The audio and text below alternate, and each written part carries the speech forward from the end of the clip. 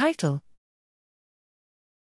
Mitochondrial fitness influences neuronal excitability of dopaminergic neurons from patients with idiopathic form of Parkinson's disease.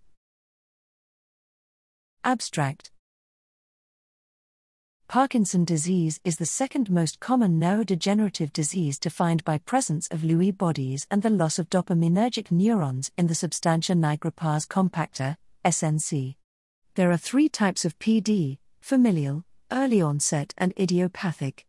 Idiopathic PD, IPD, accounts for approximately 90% of all PD cases. Mitochondrial dysfunction accompanies the pathogenesis of Parkinson's disease.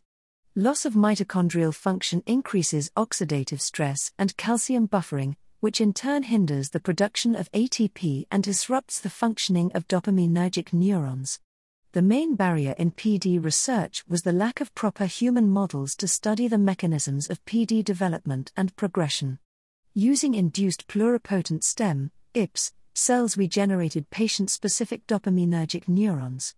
We observed differences in the mitochondria fitness but not differences in mitochondria mass, morphology, or membrane potential. Expression of OXPHOS mitochondrial complexes were lower in PD patients in comparison to control group, what resulted in changes in mitochondria respiratory status.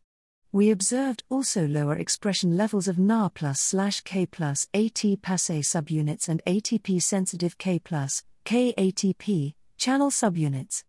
The lower oxygen consumption rate and extracellular acidification rate values were observed in dopaminergic progenitors and IPS from PD patients compared to the control group. Importantly, observed decrease in the availability of ATP and in the energy consumption, as well as changes in acidification, may constitute contributing factors to the observed reduced neuronal excitability of PD patients' dopaminergic neurons.